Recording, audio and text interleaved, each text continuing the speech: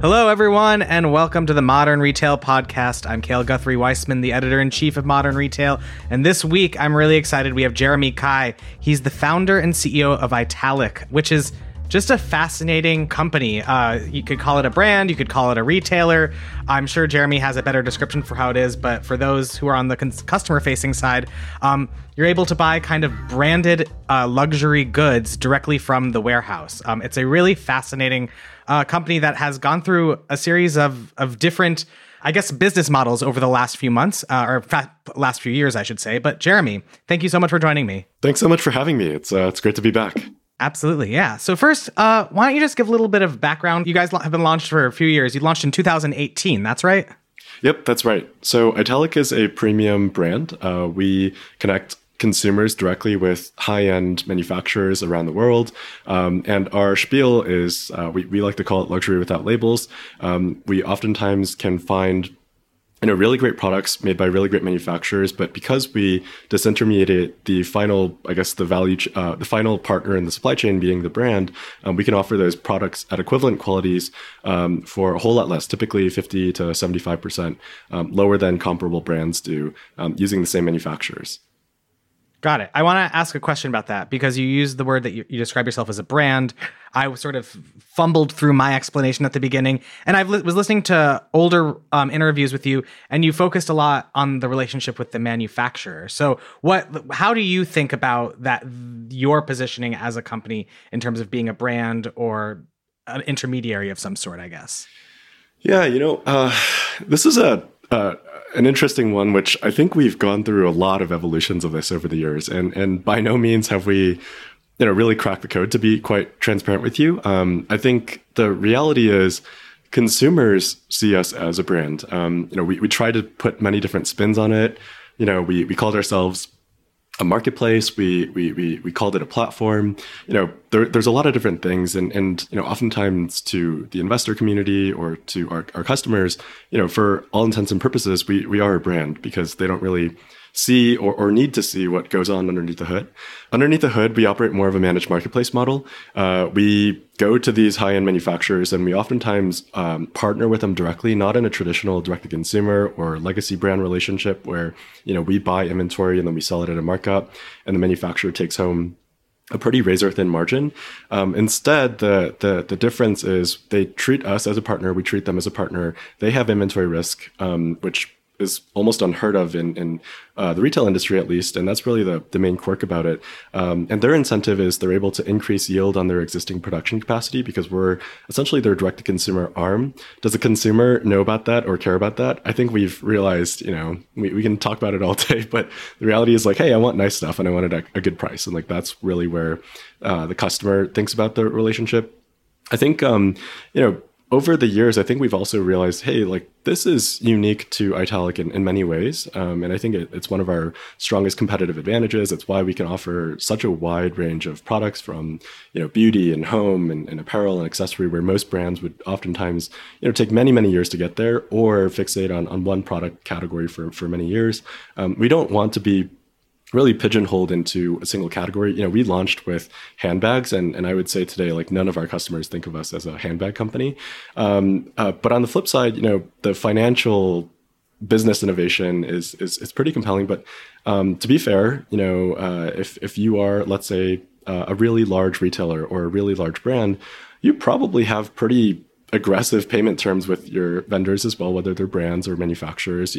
I've heard things like net 90, net 120, oftentimes even beyond that, which as a manufacturer, it's not great because you're not getting that cash flow right away. But on the flip side, from a inventory turnover or business model, they're essentially achieving a similar outcome, but the customer still thinks of them as a brand. So I think we've thought about it in many different ways. I think the reality is we've come to terms with, hey, our customers think of us as a brand. We should not try to shy away from that. Anytime we've tried to get too clever or cutesy with the positioning, membership, marketplace, you name it, I think it's confusing. I think for us at least, we're finally kind of stepping in and owning that responsibility of delivering a brand value. Got it. There's so much I want to dig in there, but first I want to, and this will help set the context for some of the history, but I want to talk more now because you've grown and people know what Italic is for the most part. And so it's definitely different than it was a few years ago. But how difficult was it getting your foot in the door with the manufacturers at the beginning, given that you're talking about a very different model than they've probably ever done before? And B, today, are you finding more manufacturers are talking to each other and saying, hey, it's easier for them to understand how the business works and want to work with you? I think when we got started, we thought that it would be a really big challenge to get in the door. Most of these manufacturers that we're talking about, they're not mom and pop, like small, artisanal shops. They're pretty large scale or mid-sized factories and manufacturing groups. So, I think to them, like, we thought, hey, we're basically telling you, make stuff for us. And unlike every single client in your entire history, we're not going to pay you for the stuff that you make for us. So we thought it'd be pretty challenging. And the reality is, like, yeah, it was pretty hard to, get a foothold of with our initial manufacturers. I think the two things that we noticed was, one, this is actually not necessarily an uncommon desire. I come from a manufacturing family.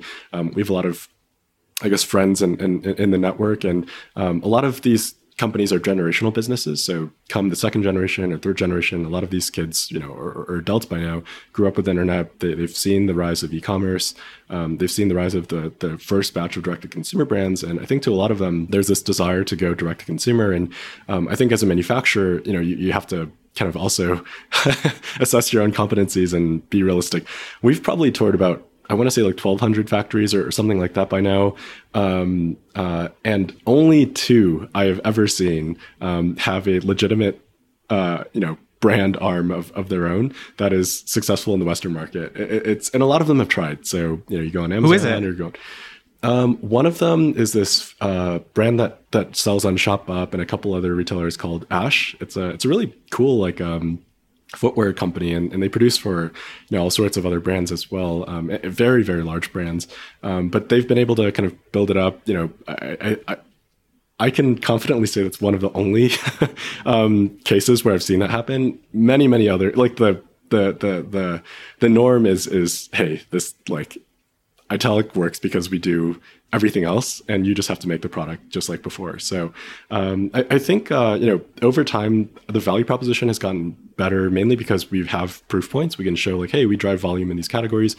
I think the two things that we've come to terms with is, one, we don't really, we can't work with every single category because we are a brand. And despite the manufacturer being, like, world-class, willing to go, we tried selling, just to give you a sense, like, we tried selling camping equipment last year next to jewelry, next to beauty. And you can imagine, like, if you're a marketplace, yeah, that can make sense. If you're Etsy or, if you're Amazon, like, very natural. But to a customer who comes to our site and browses and wants the Italic experience, camping doesn't really fit there. So we've had to intentionally kind of stay away from certain categories. Do we want to still work in those categories one day? Yes, but probably not in the same way that we tried to in the past, which is just like sticking manufacturers who fit the bill onto the platform. And then I think on the second front, the trade wars and tariffs and everything that I guess investors and the business community thought would hurt the value proposition actually really strengthened it, which was surprising to me because I thought it would be the opposite. Namely because as a manufacturer, you really only have 2 ways of making more money than you currently do.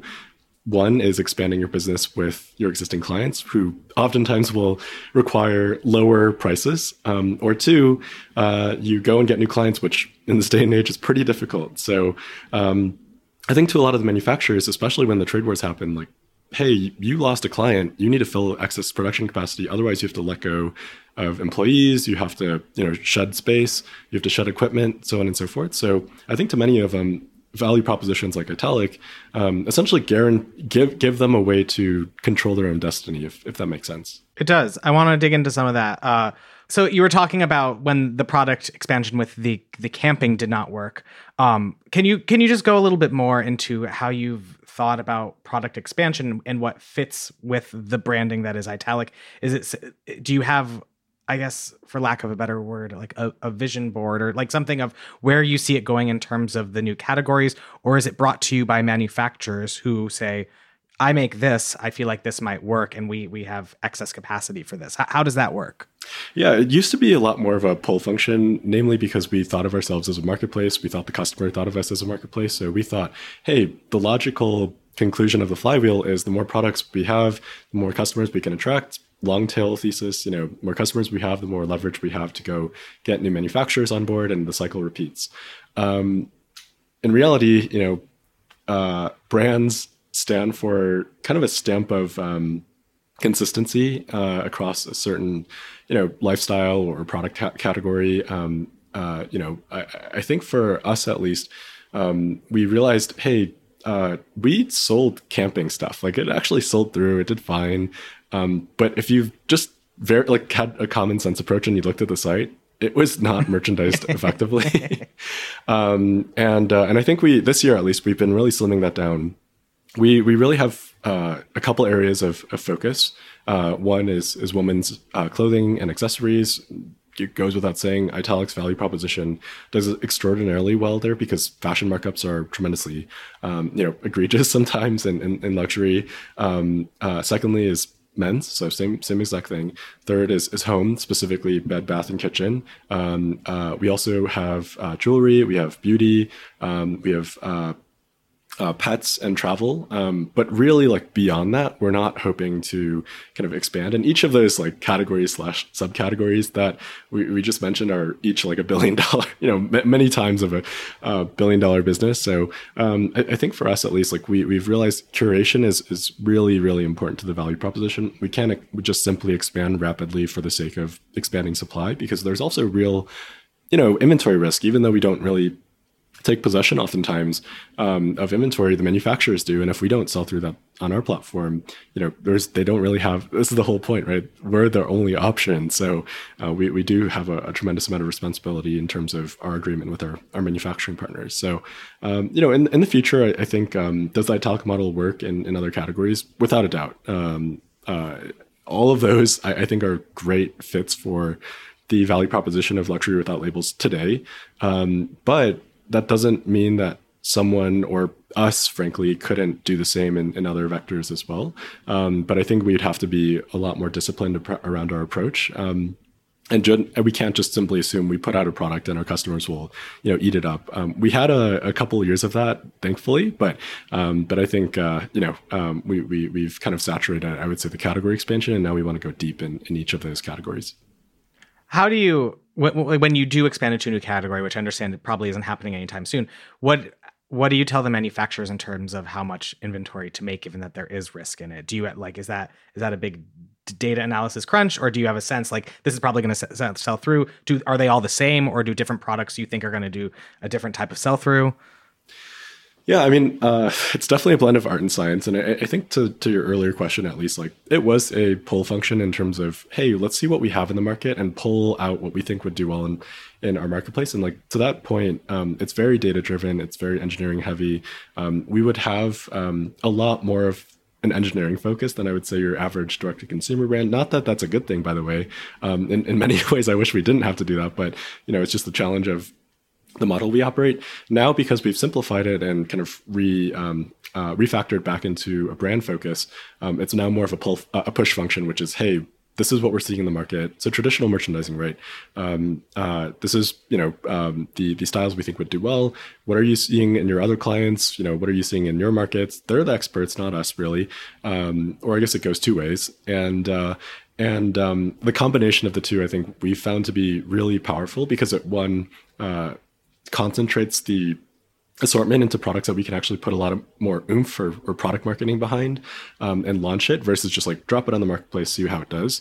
And then I think on the question that you asked around inventory, it's a very case by case. It's art and science. In new categories, we start small and then we kind of scale from there. Our fulfillment network and our engineering and data pipelines have gotten, I would say, a lot stronger over the past year, namely in terms of I guess underneath the hood. This is why you can probably tell from me, I'm not your cool New York founder who you seem fine. You seem pretty cool. Thanks.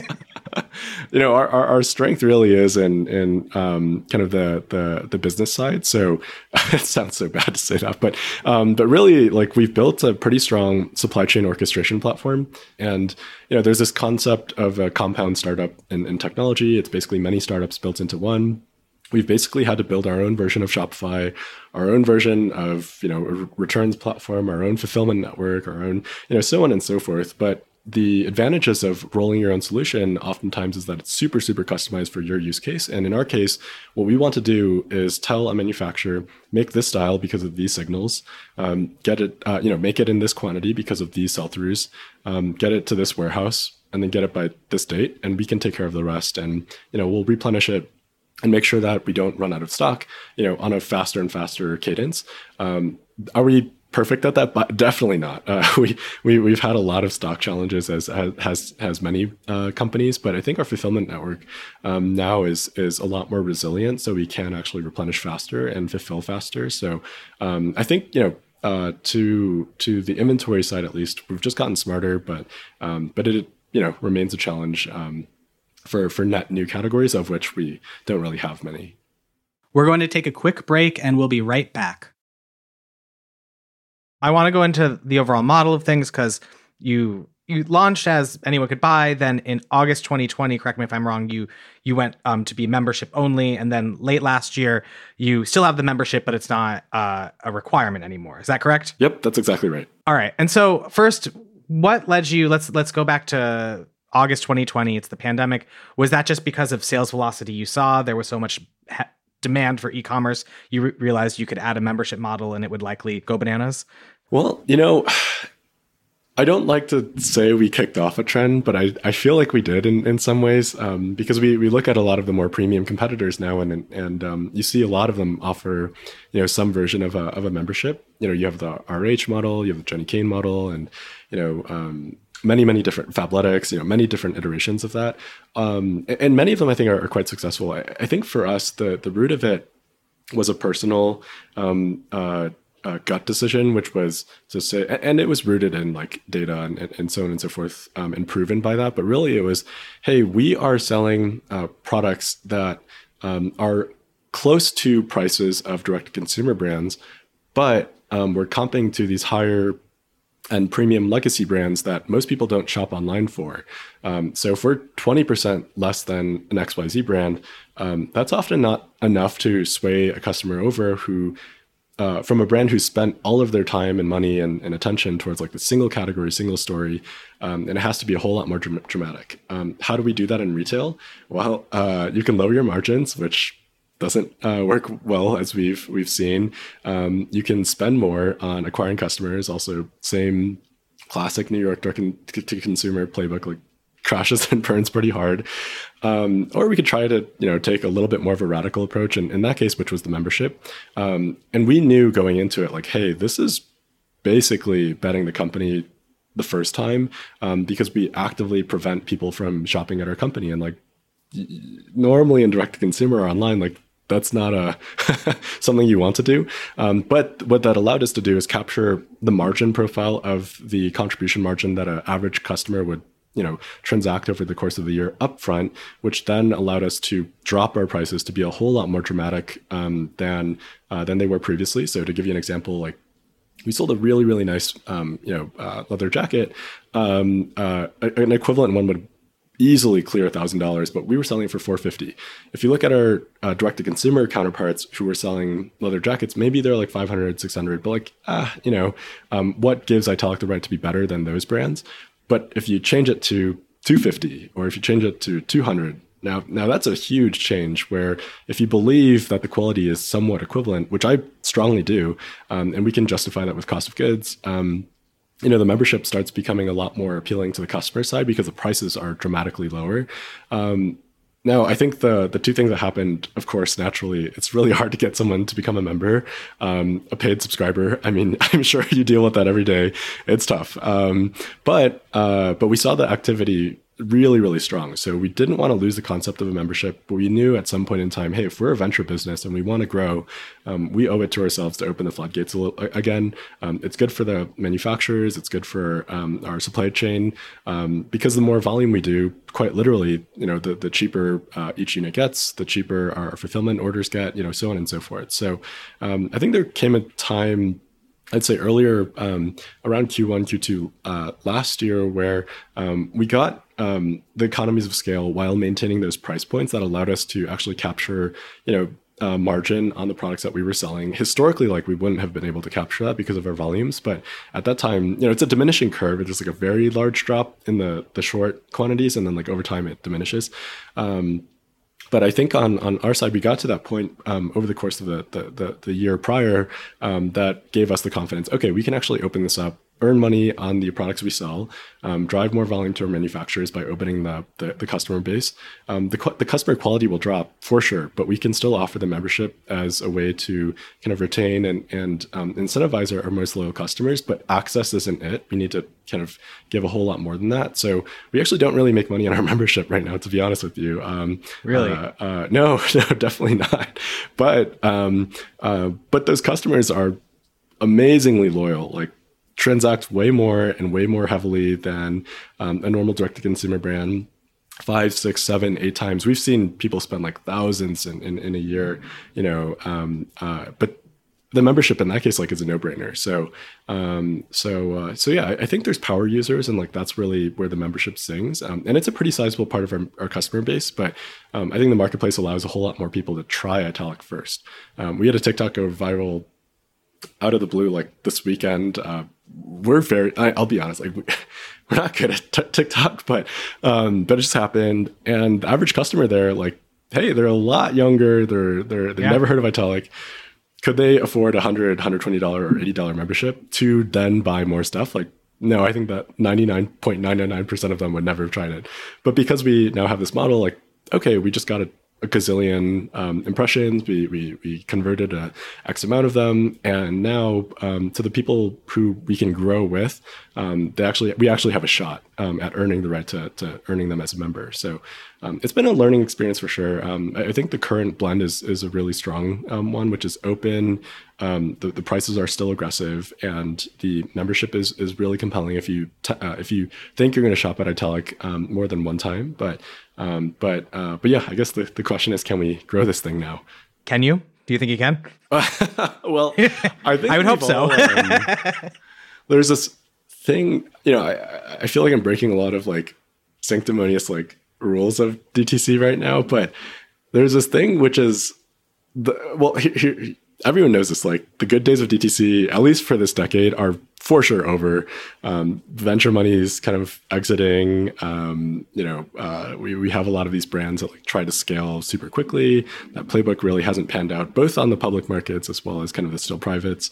Not that any of those brands, there's legitimate brand value that's created there for without a doubt. But on the flip side, there's a reason why the brands that have existed to this day are successful. They're decades old. They're generational. The luxury brands for sure, right? If anyone says they want to create a Louis Vuitton overnight, there's absolutely no way to do that except being around for 100 years. So I think for us and the rest of the ecosystem, the two things that are really important are one, okay, we have to grow, right? We raise money, we're not profitable, we need to grow, but to do so in a much more measured way, making sure that the unit economics are there, not just solely relying on just pumping dollars and brute forcing growth. That's very clear to everyone, I would say. And if you disagree with that, I think you're going to be out of business soon.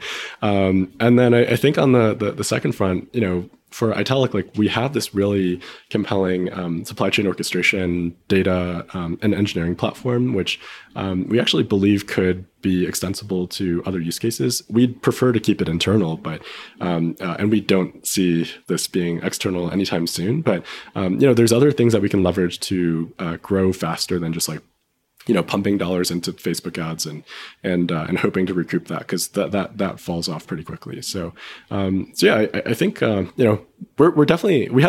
actually doing, all things considered, ever since the strategic shift into a more premium simplified assortment and back to a brand, that's worked. Like we're having our best year ever, and I think our customer loyalty and reviews, like it's shining through very clearly.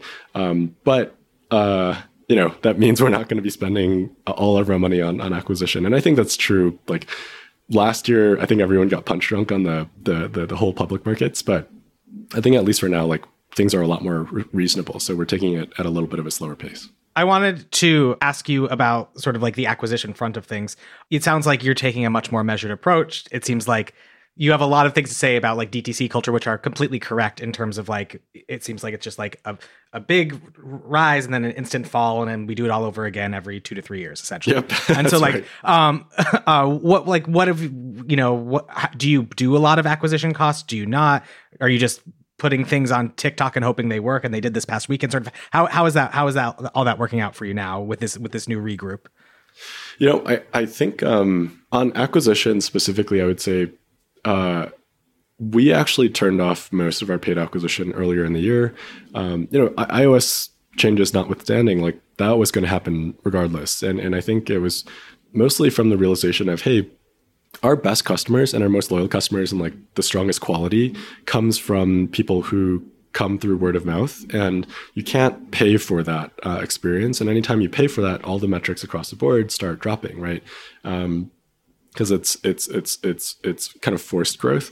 And then I think on the social side, and just to give you that example, like we didn't pay that person. In fact, we've never interacted with a person. They just like happened to be a fan, and like it was great. I mean, we very, very appreciative of it, but it's also kind of like, hey, if we do right by our customers, like, and we have a healthy unit economic profile, we can get ahead of that and continue to grow.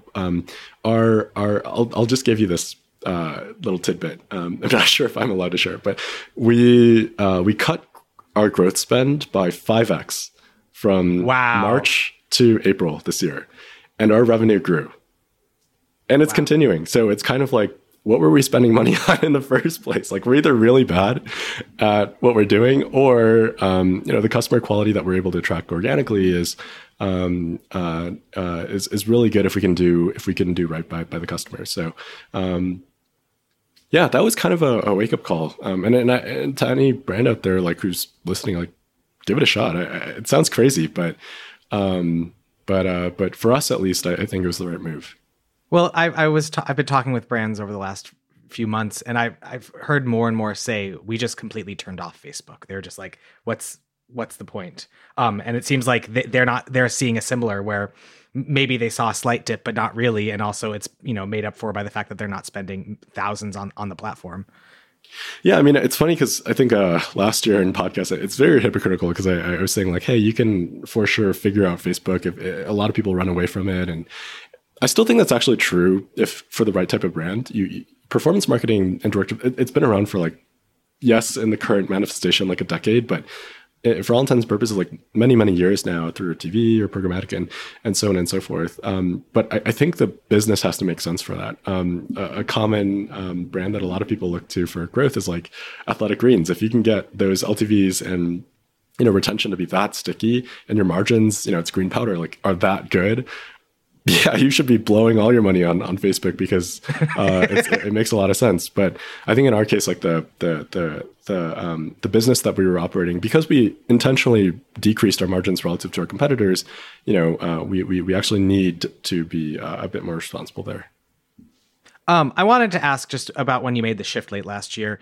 What did you experience specifically on the subscriber front? Was it more a lot of churn where people like, now I don't need to be a member anymore? Or was it just the rate at which you would get new subscribers would go up? Or what was the overall observation now that it's been more than 6 months out, I think? I have been really pleasantly surprised. I thought, I thought anytime you do like a dramatic shift like this, whether it's going all in on a gated membership model or going towards a hybrid one where you're kind of giving away the product that was there for free, you expect a really negative sentiment, and there's definitely customers who weren't happy, and we tried to do whatever we could to make the experience better for them, but our retention rates are really, really good. I can share, but like they're much better than I thought, and net everything, like we've sizably increased, I think, the scale of the membership because people could try it first. Essentially, we tried trials and like purchases without memberships, but I think it all felt a bit gimmicky versus just like try it. If you like it, then it's a no-brainer. It's the retention and churn has been much better than I thought.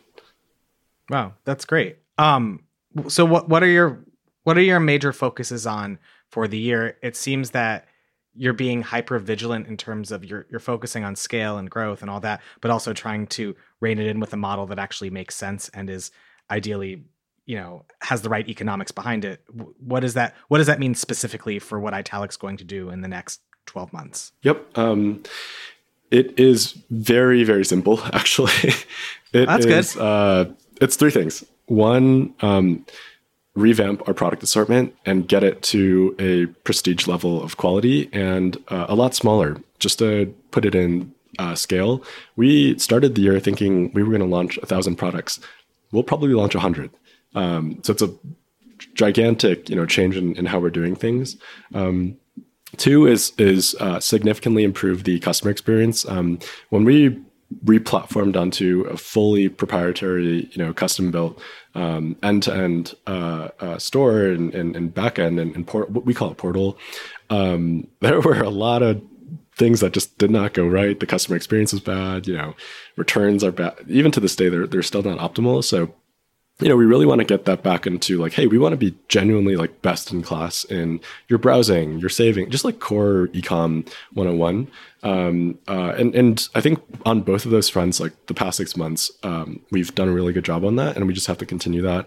And then I think the third one is kind of what we talked about, right? Is figuring out a path of growth into the future where we can continue to sizably grow the business without needing to solely rely on paid, and that can manifest in many different ways.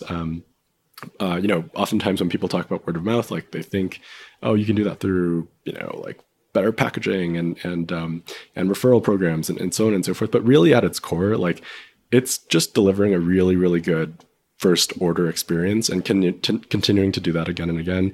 Once you get to the fifth order, like we have a lot of leeway, because when you think of Italic, like generally it's a positive, sentiment. And when you think to buy something expensive, okay, I might as well check if Italic has that. So I think trying to figure out our marketing mix and really cracking the code there is the third priority, which I think we've started to make inroads into, but still a long way. Got it. Well, Jeremy, this has been a great conversation. Thank you so much for joining. Yeah, thanks so much for having me. It was a lot of fun. Good seeing you. And thank you for listening to this episode of the Modern Retail Podcast, a show by Digiday. If you haven't already, please do subscribe and send this podcast over to a friend who would enjoy it. See you next week.